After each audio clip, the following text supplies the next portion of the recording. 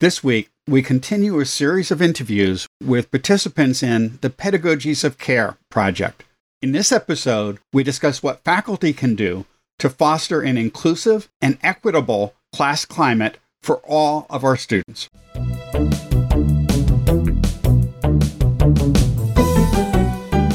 Thanks for joining us for T for Teaching, an informal discussion of innovative and effective practices in teaching and learning. This podcast series is hosted by John Kane, an economist, and Rebecca Mushtare, a graphic designer. Together we run the Center for Excellence in Learning and Teaching at the State University of New York at Oswego.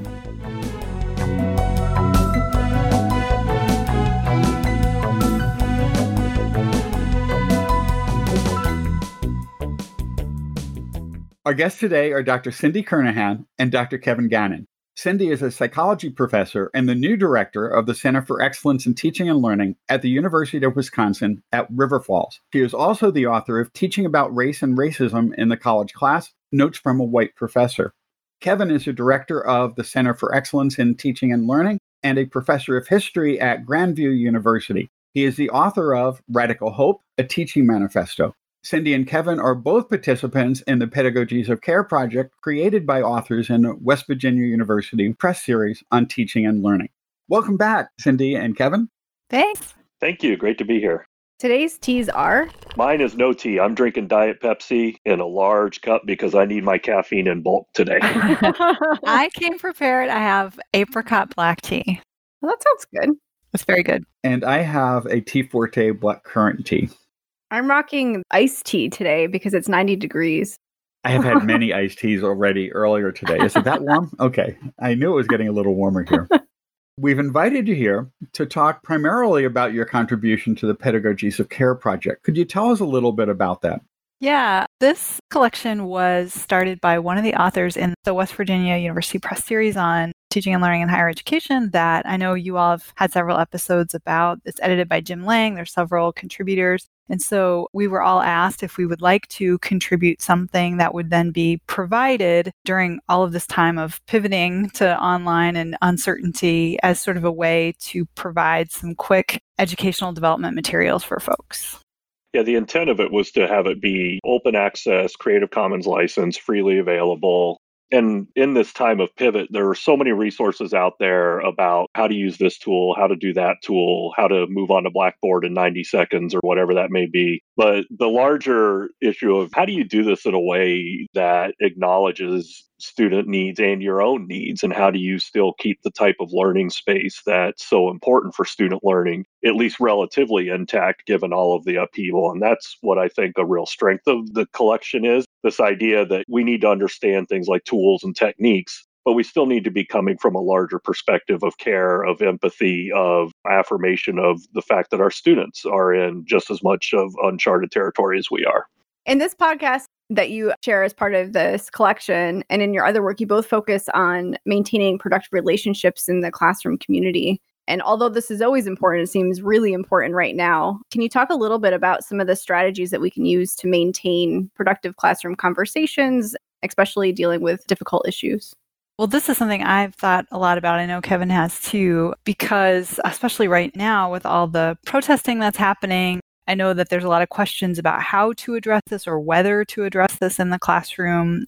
So maybe we can get at the when you should later, but I think having a good connection with your students is always really key. If you're going to talk about difficult issues, that's really important. I mean, that's one of the things I've discovered in teaching this, and one of the reasons why I want to write about it, because I feel like there wasn't a lot of writing about the importance of having a good, strong connection to your students. And part of that, I think, is about bringing an attitude of compassion as much as possible to your students and to the classroom, seeing them as people, developing a relationship with them, because then that's going to engender the trust that you need to have those sorts of conversations. And that's difficult to do, but it really does start on the first day with a lot of the really, I guess, sort of simple things that we think about when we think about a good classroom climate. So introducing yourself to your students, making sure that they know who you are, recognizing them as people and human beings as much as possible. There's a lot of specific techniques that we could talk about that I have in terms of like how to do it. But I guess I would just say for now, one of the main ones that I keep coming back to is the focus on structure. So having the classroom discussions as structured as possible. There's a lot of pieces to that, but that's sort of the overall thing, is like having a plan for how you're going to do it, having a structure for how you're going to do it, so that then that makes students comfortable to share things. If you just sort of open things up to a broad,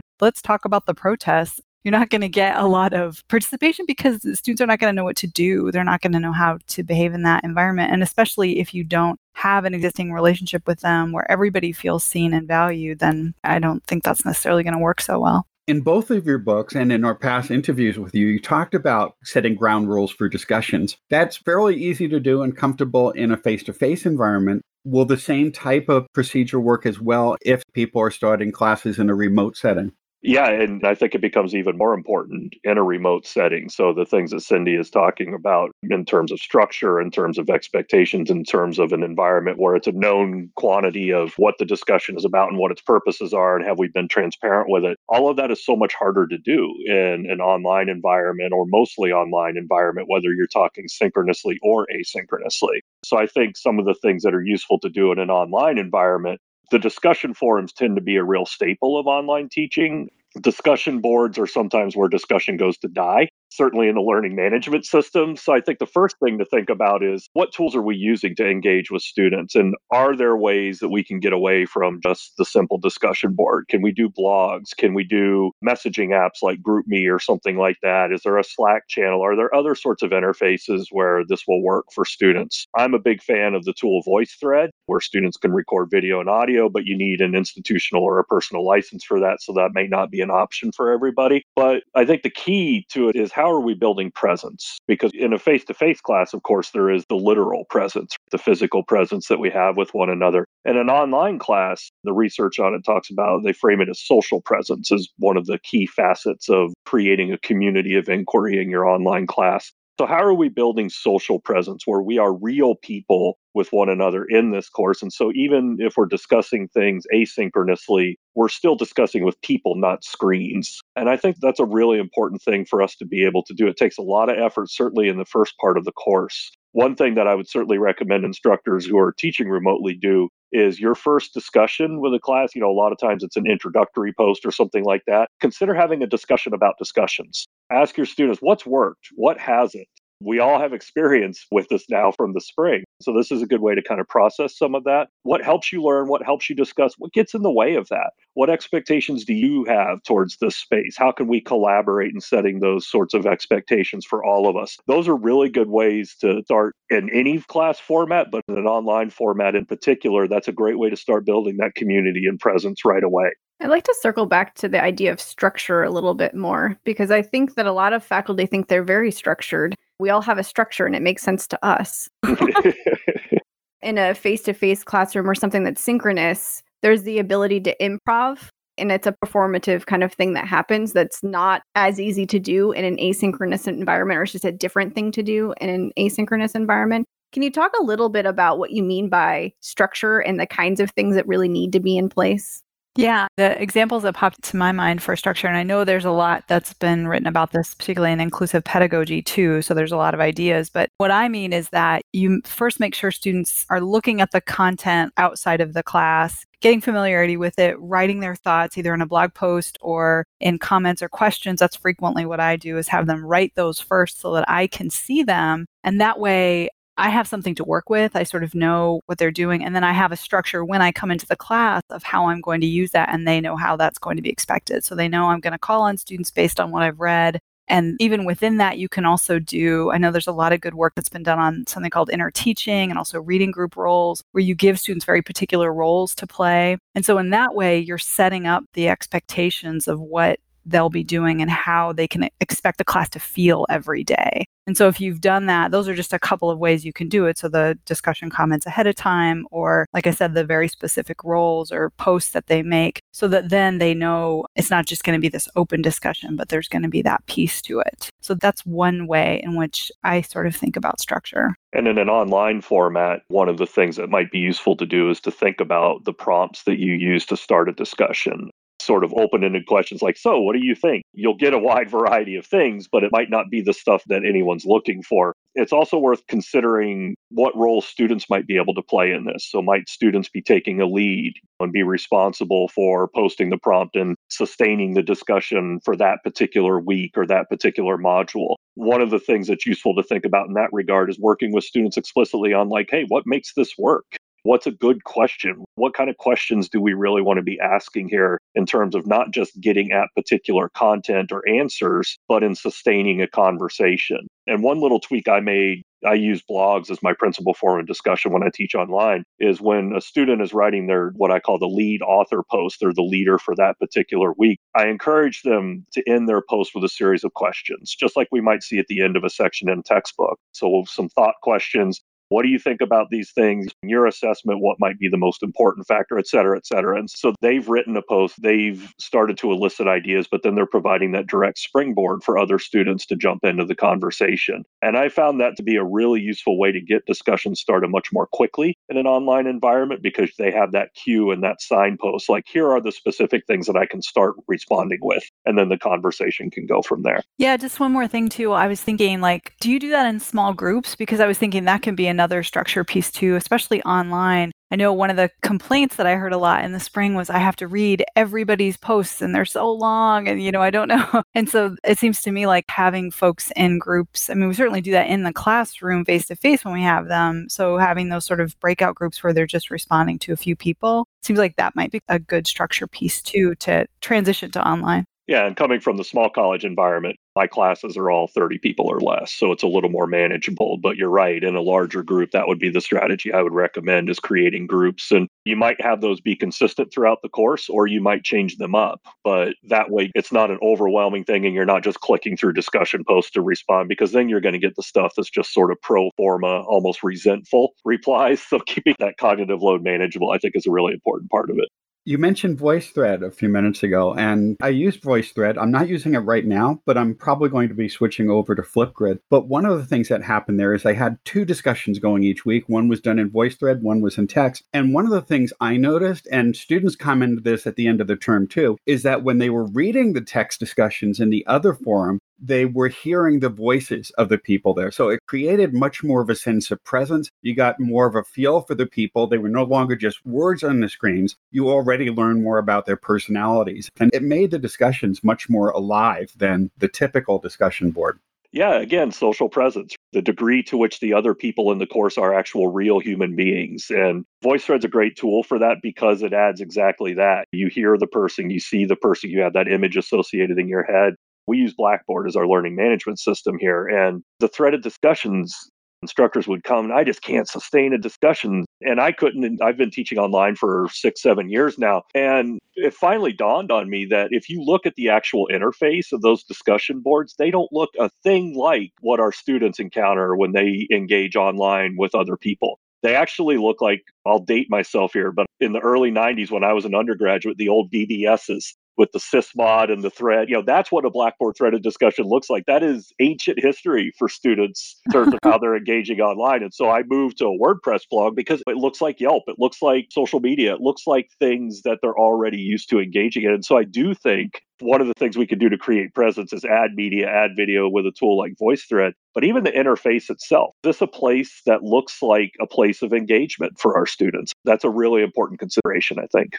I use Slack for a similar reason because it allows for asynchronous conversation, but it also has the ability to be immediate in a way that threaded discussions don't feel that way. And you can mention people and like the things that students are used to being able to do. Yeah, I have some colleagues here who run a graduate program in athletic training that's cohort-based. And each cohort, Slack is the main tool they use throughout the program. And they've been super successful with it. I wanted to follow up a little bit on the difference between the spring and the fall, in that in the spring, many faculty were in a face-to-face environment and they had established relationships in person with students and then moved to an online environment, which is really different than if a group needs to start online and maybe move to face-to-face later or maybe stay online. So can you talk a little bit about establishing that community when it might have to start remote, especially for faculty who aren't as familiar? I have less experience with that. I have not taught a ton online, but I think the social presence idea is super key. I mean, in the courses that I've taught online, I find that to be useful. So using as much short video and voice as much as possible so that they get a sense of who you are as a person, and asking them to do things that are personal and low stakes in terms of like just getting to know you. I know sometimes when I've taught, like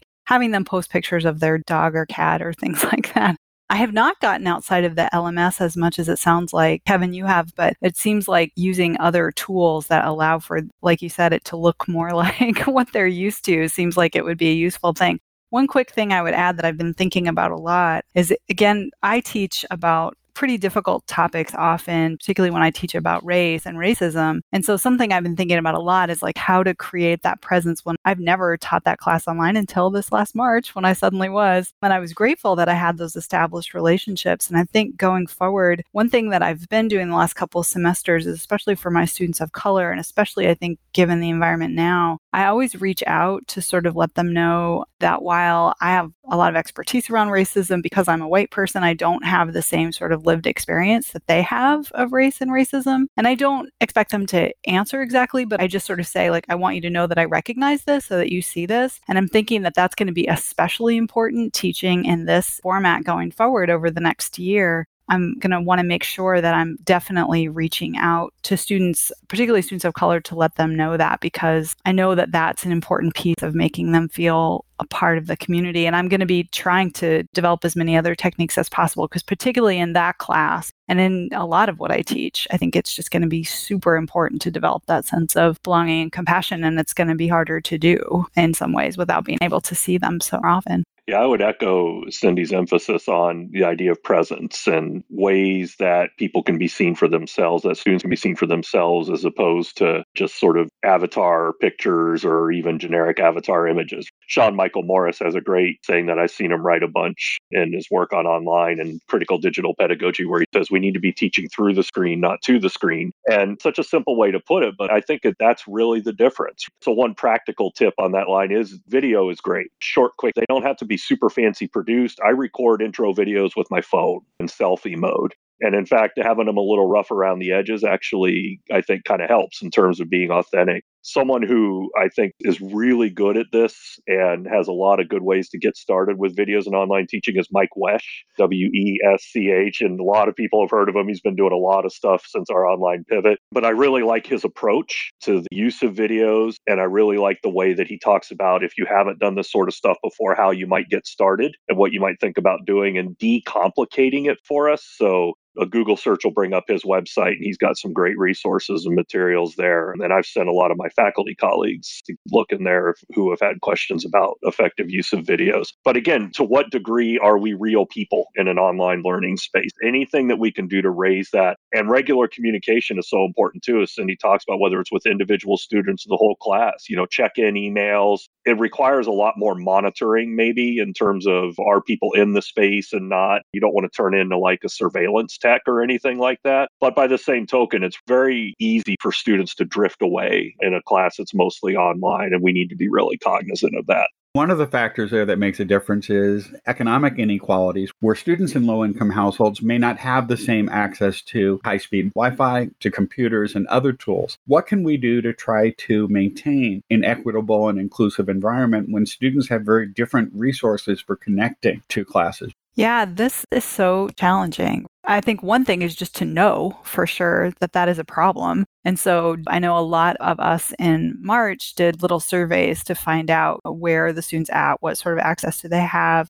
are there any issues that we need to be aware of. I know on our campus, there was so much concern that students not having access wouldn't even know, because they wouldn't be getting the email, that we sent out postcards to every student just in case, to try to make sure that we caught all of them. So those are some things. I think also really pushing your institution as much as possible to provide resources, because a lot of this, it's so upsetting because it's so disempowering, or at least that's how I've experienced it, because I know that there are students who have very simple needs. I was talking to one student on the phone, one of my advisees. I was doing advising over the phone in March or April, and We have a fair number of rural students from Western Wisconsin, and she was talking about living in a house where there were mice that would chew through the cords so that then their Wi-Fi, they would lose it. And it's just like, oh, that's such a terrible problem that I don't know how to fix. I don't know how to fix that. And so really pushing our institutions to provide as much as possible to those students, to find out who they are, to make sure that we're providing them with a laptop, at least something loaner, some sort of hotspot maybe that they can use for Wi-Fi. I know lots of campuses did that. We tried to do that, but really pushing administration and our campuses to remember those students and to help them, because at the faculty level, it can be really difficult to solve some of those problems. I mean, sometimes you can, but it can be difficult if they're those sort of material problems. Yeah, at a small school like mine, it's easier to do those sorts of things because most of us know the students well, and it's easier to communicate and, touch base with one another. But at larger institutions, this is imperative, right? Because oftentimes it's going to be the faculty member who's probably most aware of where the lack of access or spots are in our own particular course. So what's the communication channel to try to get those things resolved? So every institution, their faculty need to know, who do I approach to help problem solve this? What's the protocol? How are we going to figure this out? So many institutions got access to CARES Act money, for example, so emergency grants to students, little Chromebooks and things like that. But we can't guide those resources efficiently if we don't know where they need to go. So what's the communication plan is the biggest one. And then, as Cindy points out, how are we finding this from our students? So a quick survey about not just access, but availability. Like, there's a difference between access to Wi-Fi and ready availability of Wi-Fi. If the public library is still closed, does this person still have access, right? Or is it still available? So details we can get in terms of where you're at right now. Do you have steady access to internet? What's the connection like? Rate it from 0 to 10, with 0 being the mice have chewed through the cords and 10 being I can stream 3 things at once, right? And trying to get as much of a sense as we can, because then that informs the choices that we make. There's a lot of online practitioners right now who are saying that the stuff we're designing online, make it so students can do it on a phone. And I'm a big proponent of that. If we're going to be moving into remote instruction, this is not what most students signed up for. And so we need to make sure that they can still access. So don't have students uploading and downloading large video files, for example. Be conscious of how we might be forcing students to use parts of their data plan. So streaming things might work, but what platform are they streaming it through? Was it something that has a good mobile app, for example? If you're using Zoom, is that a good mobile app as opposed to Skype? And then reach out to your colleagues if you're not quite sure what the answers to those things are, because those are important considerations in those sort of routine choices we make in creating learning spaces, especially if we're in for a remote fall. I think along those same lines and those same surveys, asking about that availability in terms of caretaking jobs, like the actual time, because they might have signed up for a class at a specific time, but that might not actually be their availability. There's, I think, a lot of assumptions that faculty might make that we shouldn't be making. Right. I think one of the things that folks really struggled with this spring was the expectation that we could just continue classes synchronously as normal. And I think very quickly, a lot of folks learned that that is not the case. And if we end up this fall with maybe some in person, but some online, and I think that's the best case scenario for the students who are online, we can't expect synchronous. We just can't, just if they're not on campus. So we need to be thinking really hard about what the pathways to learning are, and are those equitable? Are those inclusive? The equivalency of an in-person versus online, synchronous versus asynchronous. Those are some really important decisions that need to be made. And they need to be made from, I think, planning for the worst as opposed to the sort of magical thinking that everything will go away and will be normal in August, because I don't think it's responsible for us to approach our planning that way, he said pessimistically.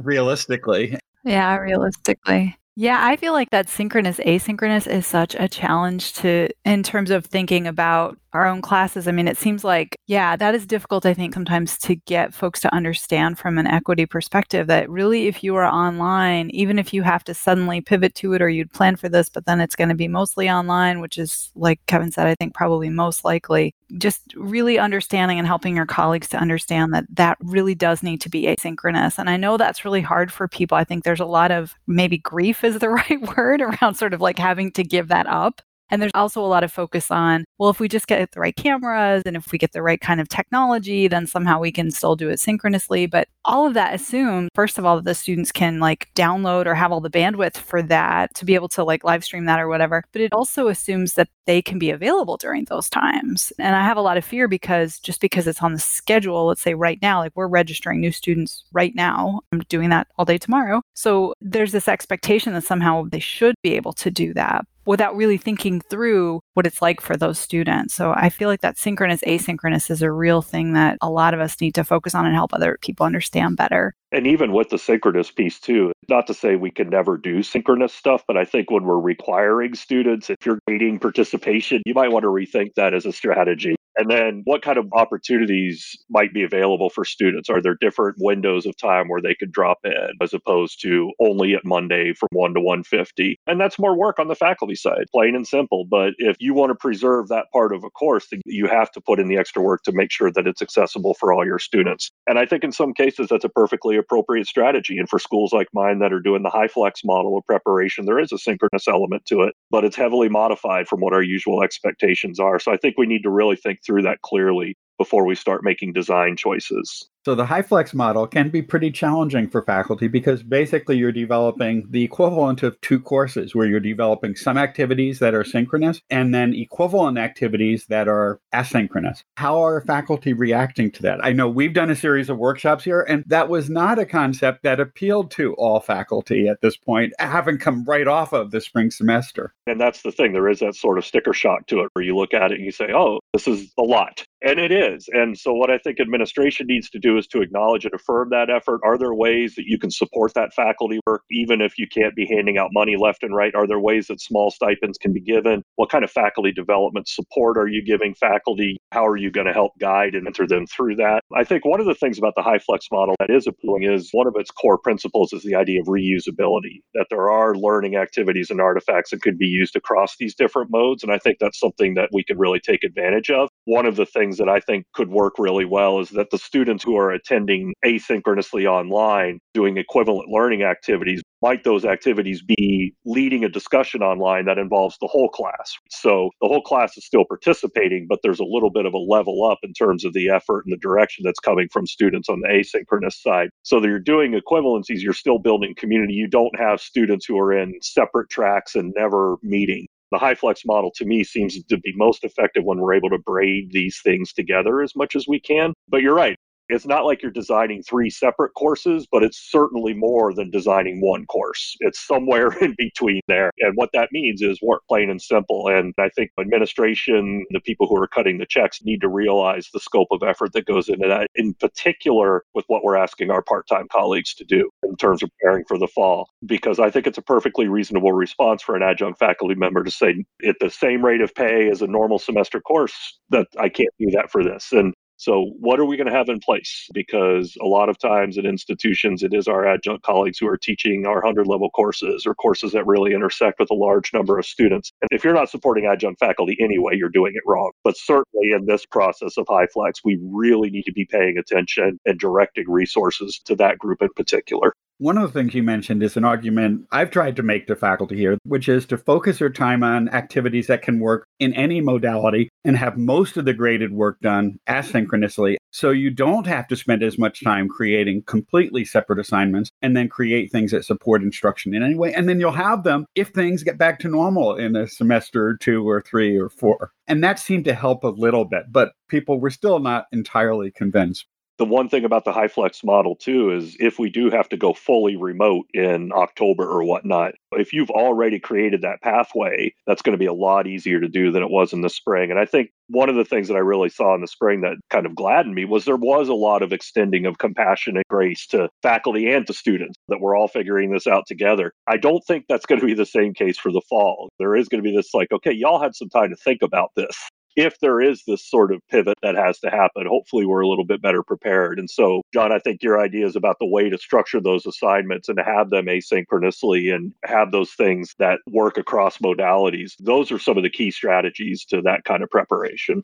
I think we talked a little bit earlier about the ongoing protests related to George Floyd's death and the unrest related to that, in addition to COVID-19. And so faculty are feeling concern about that and wanting to make sure that they're addressing all kinds of inequities, not just the ones that bubbled up from COVID-19, despite the fact that those are the same inequities that existed before COVID-19. They just became more visible. Can you talk a little bit about ways that faculty might better prepare themselves for dealing with these kinds of issues and these kinds of conversations in the fall? We're getting a lot of questions, especially from white faculty, about not feeling prepared to address issues of racism, for example. Yeah, I've been thinking about this a lot in terms of like a lot of people are putting out statements, for example. So institutions are putting out statements, often coming from chancellors and presidents. And I've been thinking more about, rather than doing things like that, actually doing the work of trying to make your classes as inclusive as possible. I think sort of a cliched way to put it, but what matters is what you do, not really what you say. So I keep thinking about a couple things.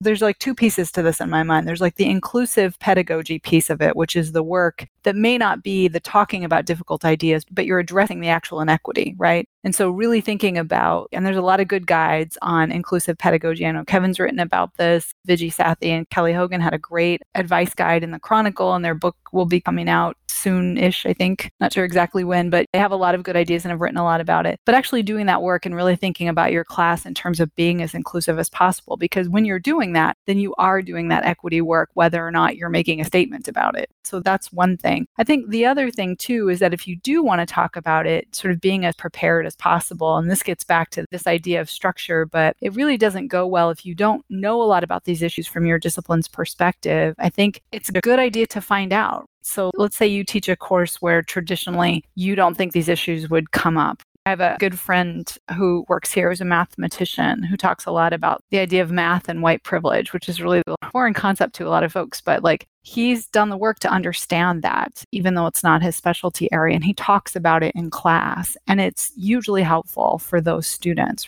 In addition, you could also just look at your field overall in terms of, I know, Kevin, I've heard you talk about this, like looking at who are your textbook authors and then just making that visible to your students. Like, here's who these authors are. Here's how this field has been inequitable. Here are some ways to think about this field overall and look at the resources I'm sharing with you where I'm trying intentionally to be equitable. So really just doing the work less about statements and more about actually doing that work of trying to find ways to bring it in that are relevant and understanding it really well before you try to talk about it. Because when you know it, and you have a plan for how you're going to talk about it and a plan for helping students make sense of it, like this is why I'm talking about this, this is why this matters in this particular field, you're going to be a lot better off than if, say, you just sort of wanted to open it up and ask people to talk about their feelings about it. You could do that, but I think you have to do that in a context where you've already done a lot of work to prepare them for that. So I think it takes some effort to get ready for that, but it's certainly doable and definitely worth it because it helps those students to feel seen and to feel a part of the class in ways that they probably usually don't. And in terms of the work that we need to do as faculty members as well, now is not the time, for example, to email one of your Black colleagues and say, help me learn about anti-racist work. No.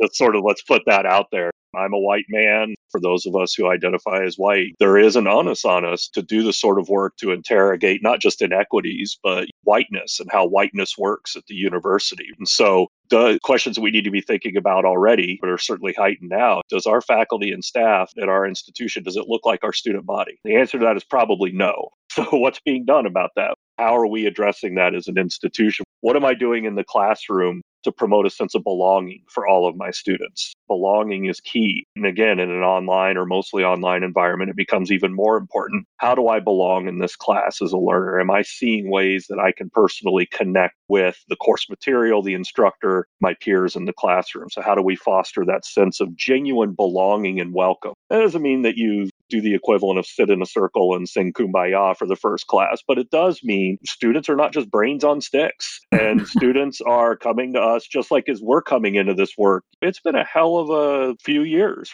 Our bandwidth is weird. Our attention spans are weird. There's anxiety. There's ambient stress. So let's recognize that and acknowledge that for our students when we think about the choices that we make and we're designing our learning spaces. Even if we may not think our material is political or has to do with race, the lives that our students are living are political and have to do with race, for example, and they are not coming to us from a vacuum. And I swear we didn't pre-plan this, but I will promote Cindy's book in this regard. It's been super useful. And again, for those of us who are white, I have found it really helpful in thinking about the ways as a historian that I'm approaching this subject with my students, but also as a faculty developer and working with colleagues too. It's a great book full of concrete suggestions about how to do this kind of work, especially if it's not the type of work that you've been doing or felt like you've been asked to do before. So that's one good starting point. Thanks. And I'd like to throw throw in that we regularly promote both of your books with our faculty because they do a really nice job talking about creating an inclusive environment in classes, which is something we all have to worry about. Yeah, it's a teaching and learning conversation. Do all our students have the equitable opportunities to accomplish the goals for the course? If I create course goals, these course outcomes, DFINC calls them the significant learning experience. If not all of my students have the opportunity to get the same significance in the learning experience, then that's a problem. We are breaking promises that we made to students when we admitted them to our institution. So yeah, it's all of our work to do. To follow up on something that Kevin said about this isn't the time to reach out to our faculty of color for advice. Instead, I'd like to recommend, if it's a topic that you don't have a lot of practice talking about, is to work with a few colleagues who also need to practice and practice with each other. Open up the conversation and give yourself the opportunity to practice before you're practicing in front of all your students. And there's so many resources. Like, that's one of the things in this moment. Like, there's tons of lists of books going around, right? And really good podcasts. I mean, I certainly have no shortage of recommendations. I'm sure Kevin does too. There's lots of stuff out there where you don't need to ask people individually. You can read about people's lives. You can read about their experiences and take them seriously. And the more you do that, and the more you listen in that way, the more prepared you're going to be. But I love the idea of practicing too. Let's practice talking about these awkward topics. It's an excellent suggestion. We want our students to practice, right? So we might as well practice too. One topic that came up in our earlier podcast with Kevin was the notion of decolonizing your syllabus. And one of the issues when we address that idea with many faculty is that there may not be many voices from other groups. One of the questions that comes up often is, might it be effective just to address the systematic exclusion of those other voices in the classroom, to at least address the issue and recognize that it's a problem? Yeah, absolutely. Getting students to critically interrogate the silences in our disciplines and our fields, I think, is really important decolonization work. And it's an easier thing to do in a discipline like history, where you can sort of trace who got to write the history when. But I think it gives us a chance to talk about what are ways of knowing what type of knowledge claims are valued. The Western emphasis on so-called rational objectivity. That's a very culturally specific product. And so if that's the dominant paradigm in, let's say, a math course, then what does that mean? Is that the only path? And when we think that we're learning something that's true with a capital T, objective with a capital O, chances are it isn't. And if there aren't other perspectives, then yes, absolutely. Let's have those conversations about why that's the case. I think sometimes the silences are more powerful of a learning tool than anything else. And getting students to look for those silences, to look for those spaces and understand that they're there, that by their absence is a really effective way to get at some of this larger work. Yeah, that's part of what I meant about bringing it into classes where you might not think it fits or whatever, because you don't normally talk about it. But you can look at the field in a meta way and say, like, who's in this field and who's not? Who's being published and who's not? I know over the weekend there was a great series of tweets. I forget the hashtag on it, but it was like people were comparing their book advances. You guys might have seen this. And so it was like this comparison of white authors and black authors. And, you know, the discrepancies were very large. And usually people don't talk about what their book advances are. And so this might be a way, let's say if you're teaching literature, where you could show, like, here, look at this field, look at whose voices are being heard, who's being published in a meta way. And again, what that does, and the research is pretty clear on this, is by pointing out those discrepancies, you're often validating the students of color in your class who know that there's this discrimination there, but they maybe don't have the data or the information. And then by providing it, you're validating that experience for them and helping them to feel seen and belong in the class. So yeah, that can be super useful. I think it's also sometimes faculty don't know how to find out about other scholars in their field. And I think that at one point I felt that way too. I didn't know who they were. They weren't in my community because I wasn't including them in my community, right? And my community wasn't including. But finding a couple of voices, you only need a couple, follow them on social media, and then follow the people who respond. All of a sudden, your social network and the people that you follow and the voices that you hear expand greatly. And it can really help in terms of just knowing what's going on in a bigger picture. Something as simple as that can actually expand your knowledge really quickly. Yeah, what are you consuming in terms of your intellectual work? And asking yourself that question, and then what am I consuming and where am I getting it from? And what does the production of that intellectual work look like? Then making changes accordingly. As white scholars, it's very easy for us. In fact, almost always we default into communities of white scholars. given the structures of inequity that are in place. This isn't something that will happen by accident. It's the diversification of our intellectual work and our intellectual world, the consumption of knowledge, the production of knowledge. We have to make the mindful effort to do that. It's not something that's just going to happen because social media is a thing. It's how we're using these platforms and tools that's so important. One of the things you emphasize in your Pedagogies of Care project is that it's more important to focus on learners rather than content. Could you talk a little bit about that? The mantra that I always use is covering content is what instructors do, not what students do. So if your strategy is revolving around, I'm going to cover X, okay, great. I know what you're going to do in this course, but what are your students going to do? And when we think about it that way, then we start asking some of the questions that'll lead us to, I think, more effective choices. Yeah, that's what I loved so much about your book, Kevin. What was so great about it was like, I already felt like I was focused a lot on the relationship because I don't think a lot of learning can happen without the relationships. But your book really helps to like flip that lens to think about that piece of it. Like, what are the students doing? Because if it's just about content, it gets into that classrooms of death concept that you talk about really nicely in the first chapter because, yeah, it's not there. Yeah, and it's not to say that content isn't important and that we should just get rid of, but everything in a balance. And right now, a lot of the classes that we teach don't have that balance. And it comes down to what do we want our students to be able to get out of these courses? They're not going to remember all the content within a year. So that seems like an enormous waste of time if that's our exclusive focus. I think one lesson that I've noticed faculty have taken away from this spring, and of course I've been mostly an innocent bystander because I was on sabbatical, is that faculty were slashing content as a way to pivot and recognizing that maybe all this isn't necessary so that you could focus on some of these bigger ideas, like the way that a discipline works or ways that we connect or work together as scholars in a particular field. Yeah, and nothing exploded. Right. You know, the world didn't end, although it does seem like it is on some days. But all of a sudden, we realized what's been possible that we had thought wasn't the case. And I think those are really important lessons for us to take from this spring going forward. I think the language that you use in your book, Kevin, is about being an ally for our students. Can you talk a little bit more about ways that we can be better allies and what we shouldn't be doing? So I'll use an example actually from a conversation that probably happened in a lot of places this past spring with our online pivot. And it certainly happened at my institution. And that comes with online proctoring for exams.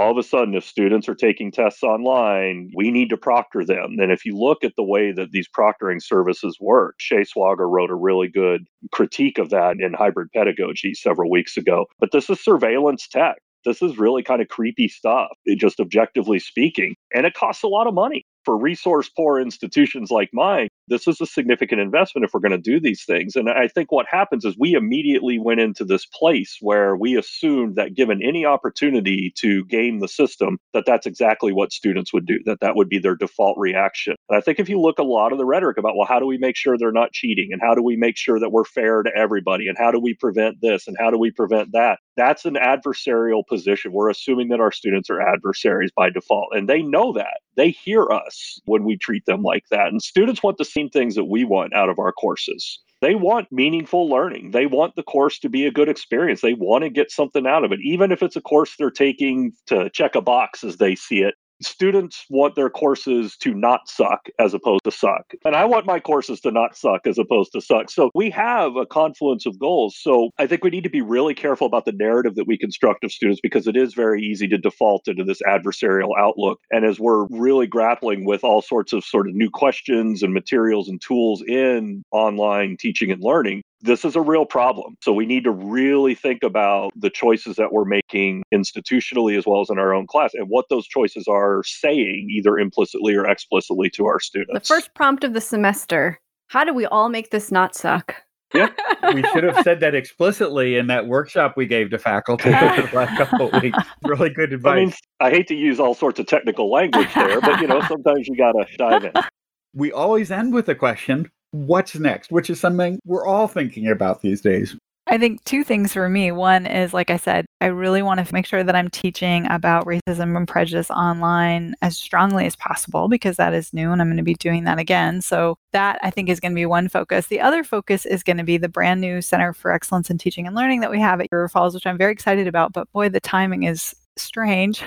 Impeccable, really. It's amazing. So I accepted that position like at the very end of February, beginning of March. And then, of course, the world sort of changed and upended and ended. And so figuring out how to help my campus instructors as much as possible. So that's going to keep me busy. Yeah, about the same for me. We're working a lot of intensive training this summer, in particular with HyFlex course design and teaching, as well as everything from the nuts and bolts. Here's how to use this particular tool to the larger kind of bigger sessions on things like course design and integrated course design and things like that. So I'm getting good at a lot of tools that I had sort of known about but hadn't used before, because I'm field testing a lot of things for faculty and making tutorial videos. So that's what's next, is the next module in this training I'm building. But also, I'm currently teaching a course. I'm teaching African American history online. And so that course is in a much different place now than it was even when it started earlier in the summer. It is the first time my institution has offered a course in African American history. Our curriculum needs to be decolonized in many ways. And so what's next for me is building on what so far has been a really, I think, kind of powerful set of experiences with the students who are enrolled in this class, and thinking about how we take that work and sustain it, as opposed to have it just be a summer course that goes away. No shortage of big, tall demands.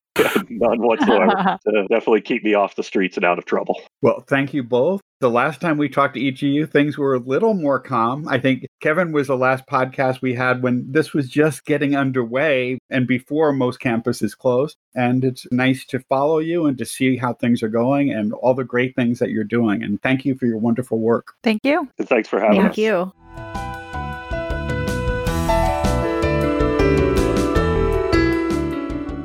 If you've enjoyed this podcast, please subscribe and leave a review on iTunes or your favorite podcast service.